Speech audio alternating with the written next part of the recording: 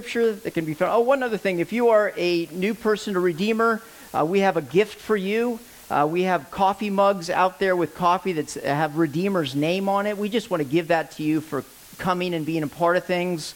Go ahead and fill out your Connect card so we have a record of you coming, and grab one of those on us. Okay, our Scripture can be found on the inside of the bulletin, and that can be found.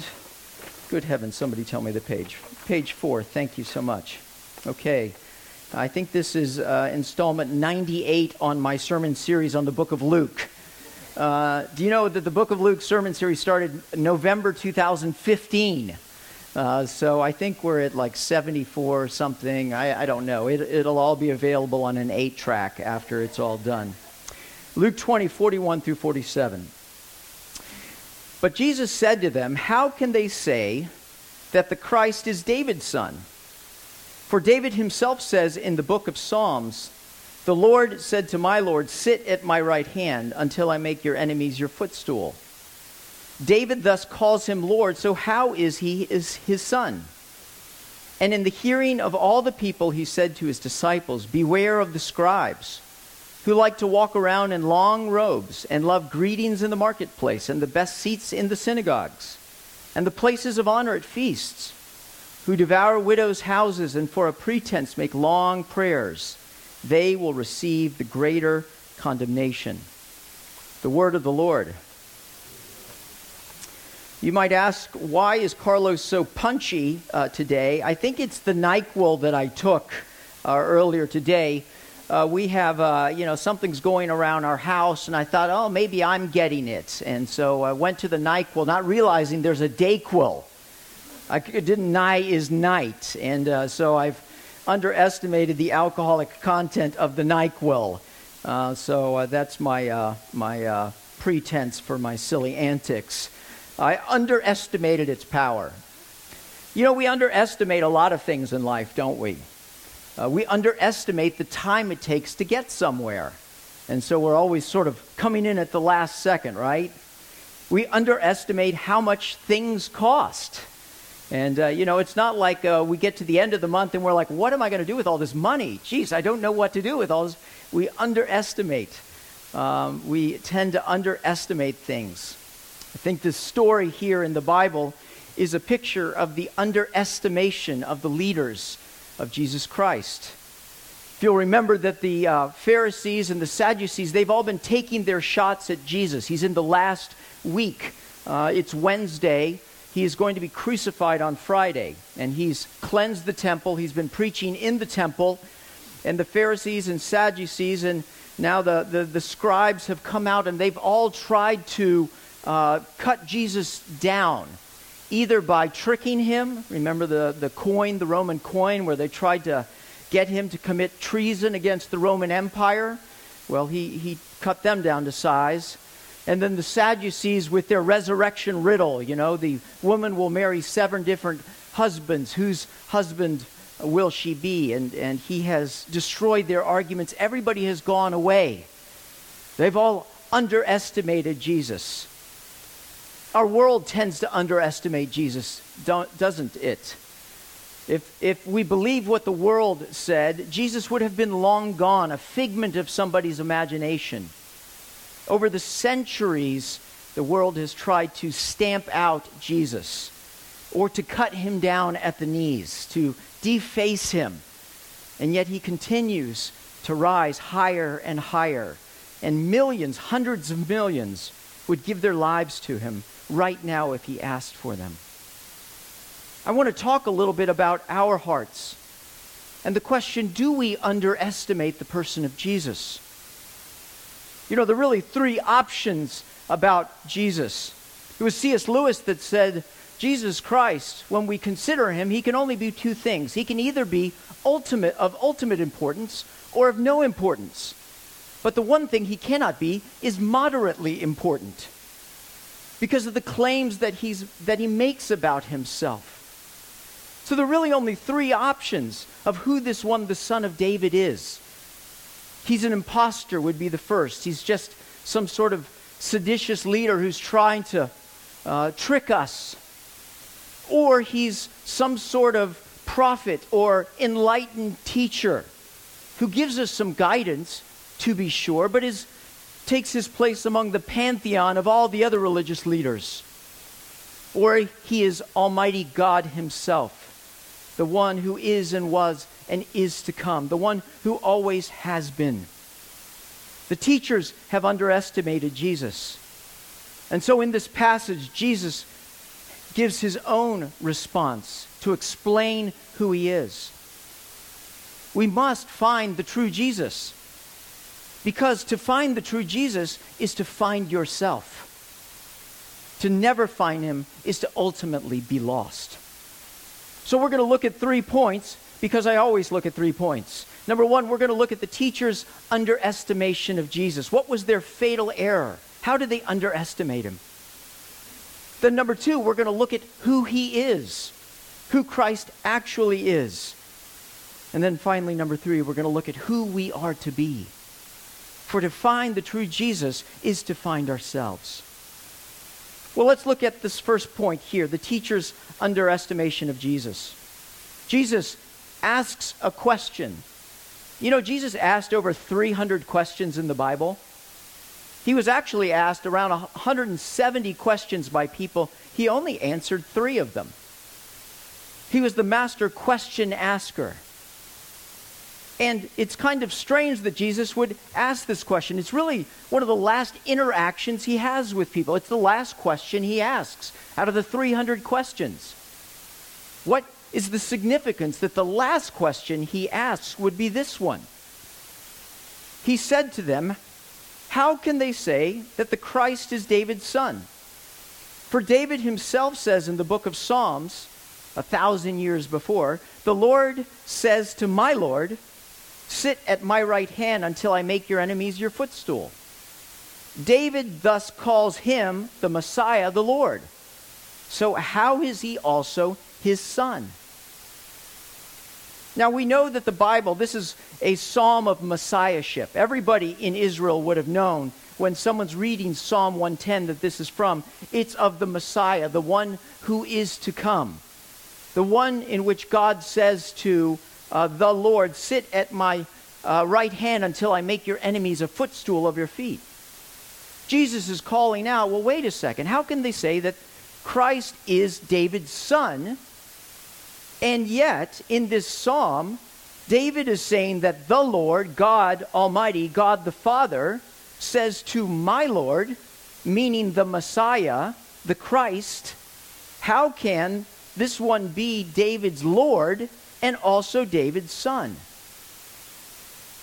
Now, the people knew that the Christ was the son of David. In fact, in a parallel passage to this one in Matthew, Jesus leads by saying, "What do you think about the Christ? Whose son is he?" They all responded, "The son of David." Now, they knew that because multiple times in the Old Testament, it talks about the Christ, the Messiah who is to come, will be the son of David. This all comes from 2 Samuel 7 when God speaks to David. David wants to build a house for Jesus. He wants to build the temple. And God says to him, "You've shed too much blood. You will not build it. Your son will. But I will raise up a house for you," meaning a dynasty. "I will raise up your offspring to succeed you, who will come from your body, and I will establish his kingdom. And I will establish the throne of his kingdom forever." It was Isaiah 11:1 that said, "A shoot will come up from the stump of Jesse. From his roots a branch will bear fruit. In that day the root of Jesse," Jesse being the father of David, "will stand as a banner for the peoples, and the nations will rally to him, and his place of rest will be glorious." The son of David is the Messiah. In fact, many times when people were talking to Jesus, they gave him the title Son of David. Remember the 2 blind men who were following Jesus in Matthew 9? "Oh, Jesus, Son of David, have mercy on us." Or the Canaanite woman who comes to Jesus and cries out, "Lord, Son of David, have mercy on me. My daughter is suffering terribly from demon possession." They called him the Son of David. And you know, the Pharisees didn't dispute this claim. Aside from one interchange they had with Joseph of Arimathea, they did not dispute the fact that he was the son of David. The reason that is because the temple, they kept what would be the word? Meticulous genealogical records. Everybody would bring their child on the seventh day to be circumcised and presented, and they would record it because of the possessions and of the land and the inheritance. So it didn't take long for them to look through the records and confirm that, yes, in fact, Jesus is the son of David. The question was, of course, which son of David? See, there are many sons of David, right? Jesse had David, and so on and so on and so on. So there were multiple people from the line of David. That's why Joseph had to go to Bethlehem. Other people went to Bethlehem. He was the son of David. But was he the son of David, just one of many offspring? That's what they said. He wasn't the Messiah. But Jesus is claiming in this question that he's asking people that I am far greater than who you think I am. You think I'm just a son of David, not the Messiah. But the Messiah that you think, people, is so far below who I am. Think of Jesus' claims about who he is and who he was. I love the beginning of the book of John, right? In the beginning was the Word. And the Word was with God, and the Word was God. He was with God in the beginning. Not that this Son of God, this David, the son of David, was the first of creation, but rather it says, in the beginning, he was. I was talking with my son about this. If you play the tape back all the way to the beginning, which we can't really do, before there was a beginning, there was him. If you ever ask people about this who aren't believers or haven't thought this through, you say, well, where did the universe come from? Well, it came from the Big Bang. Well, where did the Big Bang come from? Well, it came from another universe that went ahead and created that. Well, where did that universe come from? Well, it happened because there was... Well, where did that come from? See, ultimately, there has to be someone or something that is uncreated, that has always been. And so that's when Jesus was communicating about himself in this question. Remember when Jesus said to the Pharisees, I tell you the truth, before Abraham was, I am. I have always been. I am that I am. How about age 12? Jesus is in the temple. His parents can't find him. They finally locate him in the temple, and he's speaking to the Pharisees. Everybody's amazed. And they say, why have you treated us like this, son? And he said to them, didn't you know I would be in my Father's temple? Duh. Right? I have always been. Jesus would forgive sins. And everyone would grumble, who has authority to forgive sins but God alone? And Jesus would then heal them to say, so that you may know that the Son of Man has authority to forgive sins. One of my favorite passages in the Bible, John 17. It's this intimate relationship where we get to listen in on Jesus speaking to his heavenly Father. John 17:24. Father, I want those you have given me to be with me where I am and to see my glory. The glory you have given me because you loved me before the creation of the world. In other words, Jesus always has been. Before the stars and the universe, before light itself, there was Christ and his Father and the Holy Spirit. The Bible, by the way, is very clear, even in the Old Testament, about who this one is. Remember Micah 5, but you, Bethlehem, too little to be among the clans of Judah. From you one will come forth from me to be ruler in Israel. His goings forth are from long ago, from the days of eternity. He's always been. But slowly, over the course of the ages, the Pharisees belittled and shrank the Messiah to become a political leader, a great battle fighter, someone to free them from the oppression of their external enemies like the Romans. And so these three options of who is this son of David. The Pharisees and teachers said he's an imposter. He's just a man. The people thought different for a while, didn't they? Hosanna to the Son of David. Blessed is the one who comes in the name of the Lord. Here comes our fighter, our political leader. But he's just a man. He's a great man. But he's just a man. But nobody thought he was the Son of God. See, depending on what you believe about Jesus is what you believe him for.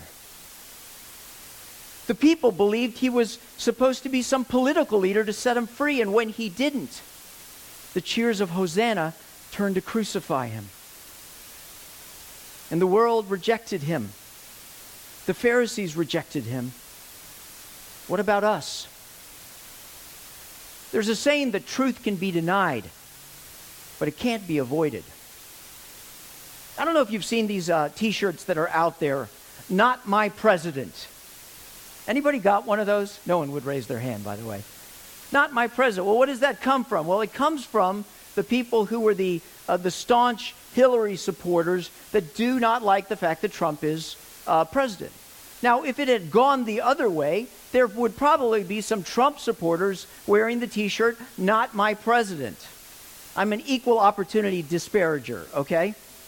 Not my president. What is that essentially saying is, look, I repudiate the results of the election. I refuse to participate or acknowledge this. He's not my president. Well, the problem is, because of the Constitution, if he's not your president, you're not an American.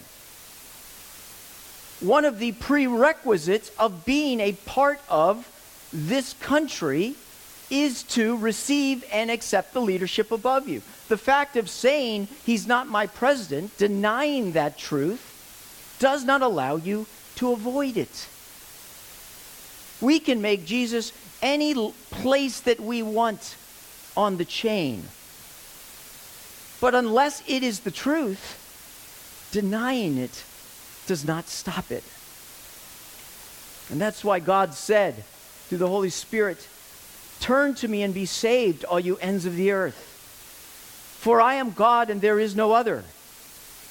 By myself I have sworn, my mouth has uttered in all integrity a word that will not be revoked. Before me every knee will bow. By me every tongue will swear. They will say of me, in the Lord alone are righteousness and strength. All who rage against him will come to him and be put to shame." We only have three options. But each decision we make has a consequence. If we believe he's an imposter, we will take his place.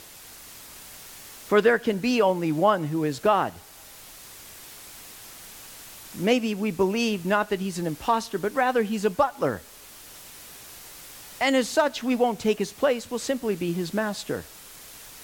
And we will tell him what to do, and he will respond and perform for us, vanquishing whatever enemies we have in our way. Or we can receive him for who he is, the uncreated one, God Almighty, the one who is and was and is to come. Well, who really is he? This brings me to my second point. How he responds to their rejection shows who he really is. I just completed. In fact, right now my house is quite toasty because my masonry furnace, if you know, I've been building this soapstone furnace, lit a fire last night, heated up that nice 3,000 pounds of soapstone that is just eminent. It's like the sun in all of its brilliance. I should look like Rex Harrison right now with the suntan from my masonry furnace. I built it. It's mine. I crafted it with my bare hands. Now let me ask you a question. What if after spending a year building this thing, my masonry furnace, which could talk, would say, "I don't want to perform for you. You're not Lord over me. I can do whatever I want. Now, however, my masonry furnace has no hands, and I have a sledgehammer. And so I know the law of the club, okay? Kind of like when we build Legos and we don't like the look or something and we just tear them apart without even thinking of it. Because I'm Lord and Master, in fact, its very existence is owed to me. We're talking about the God of the universe. Do you realize how small I am in comparison to him? And yet the way that Jesus responds to their rejection, he doesn't destroy them right then and there, blow them apart. I mean, what standing do you and I have before the God of the universe? He made us and we are his. He can do with us whatever he likes. We're like dust to him. And yet when we see how the Son of God responds, for the Son of Man came to seek and save the lost. I'm so thankful that God is not like me, right? Capricious and angry and justified in what I do. No, Jesus, who is in the nature of God, came to show that nature. That the Lord of the universe is slow to anger, abounding in love. He does not treat us as our sins deserve, for as high as the heavens are above the earth, so great is his love for those who fear him. And as far as the east is from the west, so far has he removed our transgressions from us. He shows the beauty of who he is, that he's slow to anger, that he marches to the cross despite the rejection of the people. I love how there's a comparison at the end of this, where Jesus says, after uttering this question that nobody can answer, in fact, they don't ask any more questions, he said, beware of the teachers of the law. Watch out for these guys, these scribes, these teachers of the law. Okay, these were the people who were the defenders of the law, the highest of Israel. And what do we learn about them? They liked to walk around in long robes and loved the greetings in the marketplace and the best seats in the synagogues and the places of honor at the feasts. See, to be a teacher of the law, you could wear this long flowing robe with phylacteries. And literally it was like when you walked through the marketplace, everyone would say to you, Lord, Rabbi, Master, Teacher. Indeed, if you threw a feast, you would want to have one of these guys on your left and on your right in the positions of honor to actually bolster your feast. And if you came to the synagogue, if we came to a synagogue, and this was the box where the scrolls would be, where people would take it and read them, everyone would be sitting here, but the teachers of the law would be sitting right here with their backs to the box, looking at you to illustrate that they were the defenders of the law. That's what an important person should do, right? But what about Jesus? It says that there was nothing in his appearance to attract us to him. He didn't look like Jim Caviezel or whatever. He was an ordinary guy, an ordinary Joe. I mean, don't you think the Son of God would have come resplendent in beauty and majesty and attractiveness? And yet he didn't. Because it wasn't about adulation and worship. It was about service. It was about giving your life for someone else. They love to be known. They love these teachers of the law to be worshipped and ascribed to. But the Son of Man did not come to serve, to be served, but to serve and to give his life as a ransom for many. Watch out for these scribes who devour widows' homes and for a pretense make long prayers. They would worm their way into these widows who would care for them and give them their life savings. Wasn't that different from the TV preachers and charlatans, the bad ones? But Jesus didn't come to take, he came to give his life away. He came to show the nature of God, and he came to fulfill the promises of God. Who has believed what he has heard from us, and to whom has the arm of the Lord been revealed? There was no beauty or form of majesty that we should look to him. He was despised and rejected by men, a man of sorrows and acquainted with grief, and the one from whom men hide their faces. He was despised, and we esteemed him not. Surely he has borne our griefs and carried our sorrows, yet we esteemed him not, and considered him stricken, smitten by God, and afflicted.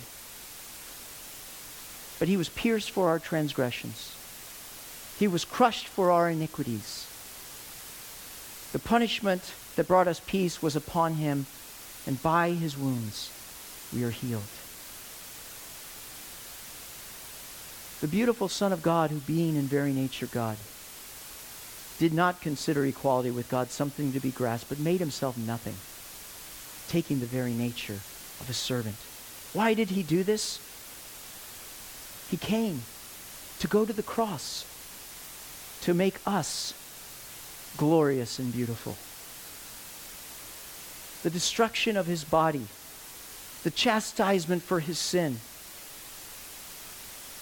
that which was due to us, he took upon himself, that we might be lifted up and raised up. They say it takes a Newton to invent a Newton. Isaac Newton. Who could create such a figure? Is not the very action and life that he showed demonstrate beyond all account that he is the Son of God? And he is gracious to us. By his wounds we are healed. I don't know if you've heard the name James Harrison. He truly is the man with the golden arm, and he's not an NFL quarterback. James Harrison has saved the lives of over 2.2 million people in his lifetime. That is because his blood contains a very rare enzyme that can be used to treat babies dying of rhesus disease. Everybody has a blood Rh plus or Rh negative. Well, in some cases, a mother who has a child, the mother might have Rh plus and the baby might have Rh negative. And the mother will reject the child, and that child will die, or at the best, have brain damage. Well, it was discovered when this man was given blood that he literally is the 1 in a billion, who has the specific enzyme that can be created to reverse the effects of that. And at the time when they discovered that, there were thousands of babies dying each year because of rhesus disease. And so they asked him to volunteer to undergo a series of tests to help develop the anti-D vaccine.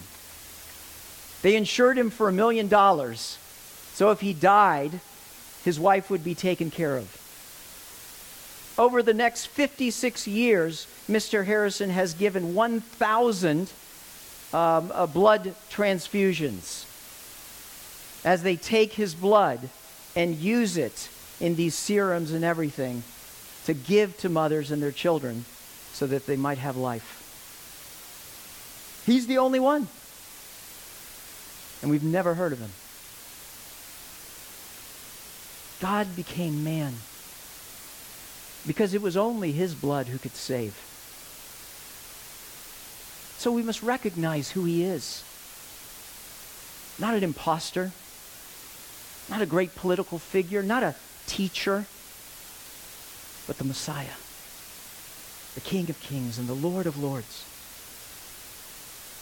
We must bow down to him and worship him alone and put him in his rightful place, not on the top shelf of our deities, our bank account, Jesus, and our American citizenship, but the one who is above all. This leads me to my final point, who we are to be. The scribes made their decision.